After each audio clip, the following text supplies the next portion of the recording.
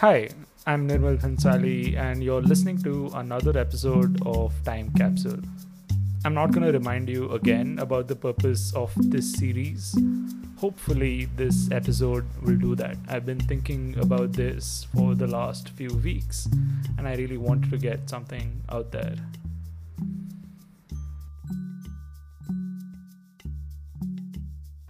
A couple of years back, at the end of a semester, as I was leaving Jodhpur to head back home, I found myself standing in Pungalpada. It's a tiny street in the old city of Jodhpur. Some people also call the street the Gulab Jamun Wali Gali. I was fulfilling a request of a senior of mine. He had given me specific instructions. I was looking for a shop called Chaturbhuj Ramesh Chandra. According to the senior, this Chaturbhuj has the best gulab jamun he had ever tasted, and before he graduated he would always get some packed for his friends, seniors and family at the end of every semester. This act of getting a parcel back home is just one among many instances of how students from my college form and maintain connections through food. Even though I know there's nothing I can do about it, my mind still wanders to my life in college. Of my supposed 5 year course, I've just spent 3.5 years on campus. This year, particularly, I've spent the least amount of days. By my count, just 30. There are a lot of days where I'm trying to recall memories from college.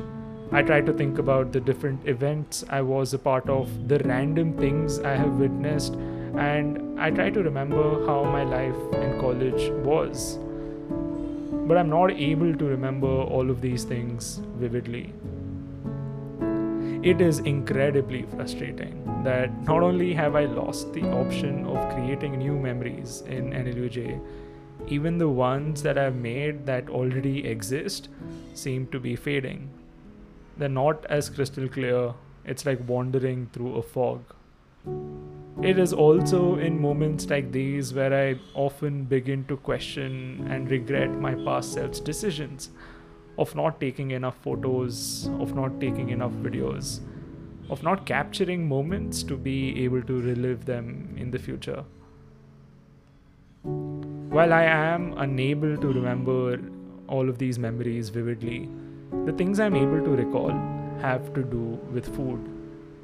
I'm able to remember all the food rituals and traditions I've made with people and those I've been a part of as a community in college. Every student has their own version of a food ritual, big and small, as a part of a group or just alone. They vary according to the semester, where you're located, what your mood is, which group of people you're with, and the kind of food you want to have. The first tradition I built was within the first month of starting college.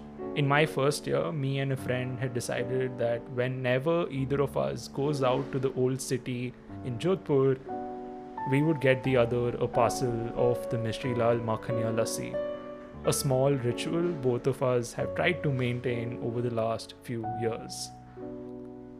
I call these shared food rituals because every time you decide to eat in college, you're involving yourself in certain steps and series of actions that everyone has built around eating food.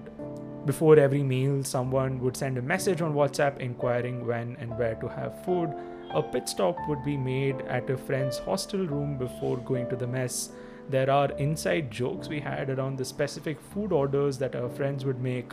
Everyone has a favorite spot in the mess to eat at. And despite mess food being mundane and boring, it became bearable only because you could take solace in the fact that you're not alone and this suffering is shared. On the off chance that your friends are out of campus, you know they'll be asking you if you wanted anything from the city. Every Sunday, many would have brunch at rooftop cafes with a view of the majestic Mehrangarh. On occasions to celebrate, you're also thinking about who you want to share that celebration with. Different committees, societies, and other institutions would have end of year dinners, which was a way to have fun and get to know each other better. People playing different sports would end up in front of the fruit shop, drinking some juice, taking a breather after an intense practice session. All sports teams had the ritual of enjoying a meal together before they participated and competed in tournaments. While preparing for exams in the library, you would inevitably find yourselves thinking about having chai and Maggie at Hans or Lakshmi. When the rest of the city is sleeping, you could hear the calls of chai being delivered in hostel rooms. And at 2 a.m. in the night, you could also find students crowded near the tuck shop to curb their midnight cravings. Whenever people would cook in the hostel rooms, there would always be leftovers for the rest. If you're coming back from home after a break, it is immoral to not get some home food. I always got over 10 kilos of snacks from home at the beginning of every semester to share with people on campus. It doesn't just end here though. Sometimes these rituals would become huge endeavors where many people from college would take part in together. Ordering and getting food delivered was a big deal. It involved checking in with your group of friends, people from your floor, and anyone else you think who likes the restaurant you're ordering from.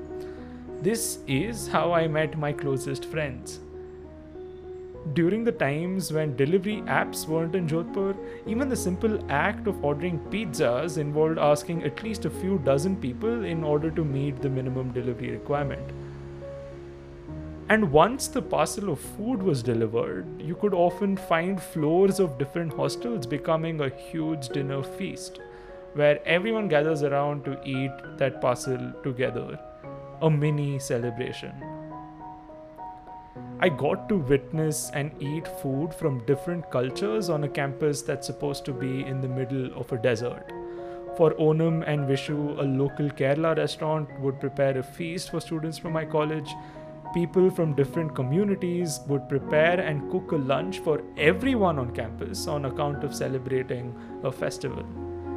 These were some of the best meals I've had. And I've always been grateful that people who I didn't know were kind enough to allow an ignorant outsider like me a tiny glimpse into their culture by sharing food. Over the last few years that I've spent in my university, sharing food is integral to how I've interacted with people. These rituals are how I've been able to make memories in college. This is how I've learned to trust people and open up to others. It is how I've grown as a person. These minor traditions and rituals tend to remind me about all of the bonds I've built and the experiences I've had. There's so many small acts of care and generosity that would take place each day when it came to sharing food, and I was part of a community that cherished this kindness and shared it with others. This has left a permanent mark on my now transient memories. Right now, we aren't able to share those meals and rituals the same way. People keep sharing photos of the meals they're eating, which remind them of college. On birthdays and also on random days, you may get a friend's favorite food or cake delivered despite staying in different parts of the country. While the nature of these rituals have changed, the spirit of showing care and sharing food continues to remain. A couple of years back, I found myself standing in front of Chaturbhuj Ramesh Chandra. I got the parcel packed for my senior and therefore continued a tradition. And I decided to try one for myself hesitantly. I had always disliked gulab jamun for 20 years before that point in my life. After having the first bite, I immediately got more packed for my friends and family at home, marking the start of my own ritual. I don't know if it's objectively the best gulab jamun in the world. I am inclined to agree. But what I can tell you is every time I eat that gulab jamun, I think about how I wouldn't have discovered this place if not for people's love of sharing in college. And I also think about how immensely lucky I am to have received such a gift from NLUJ.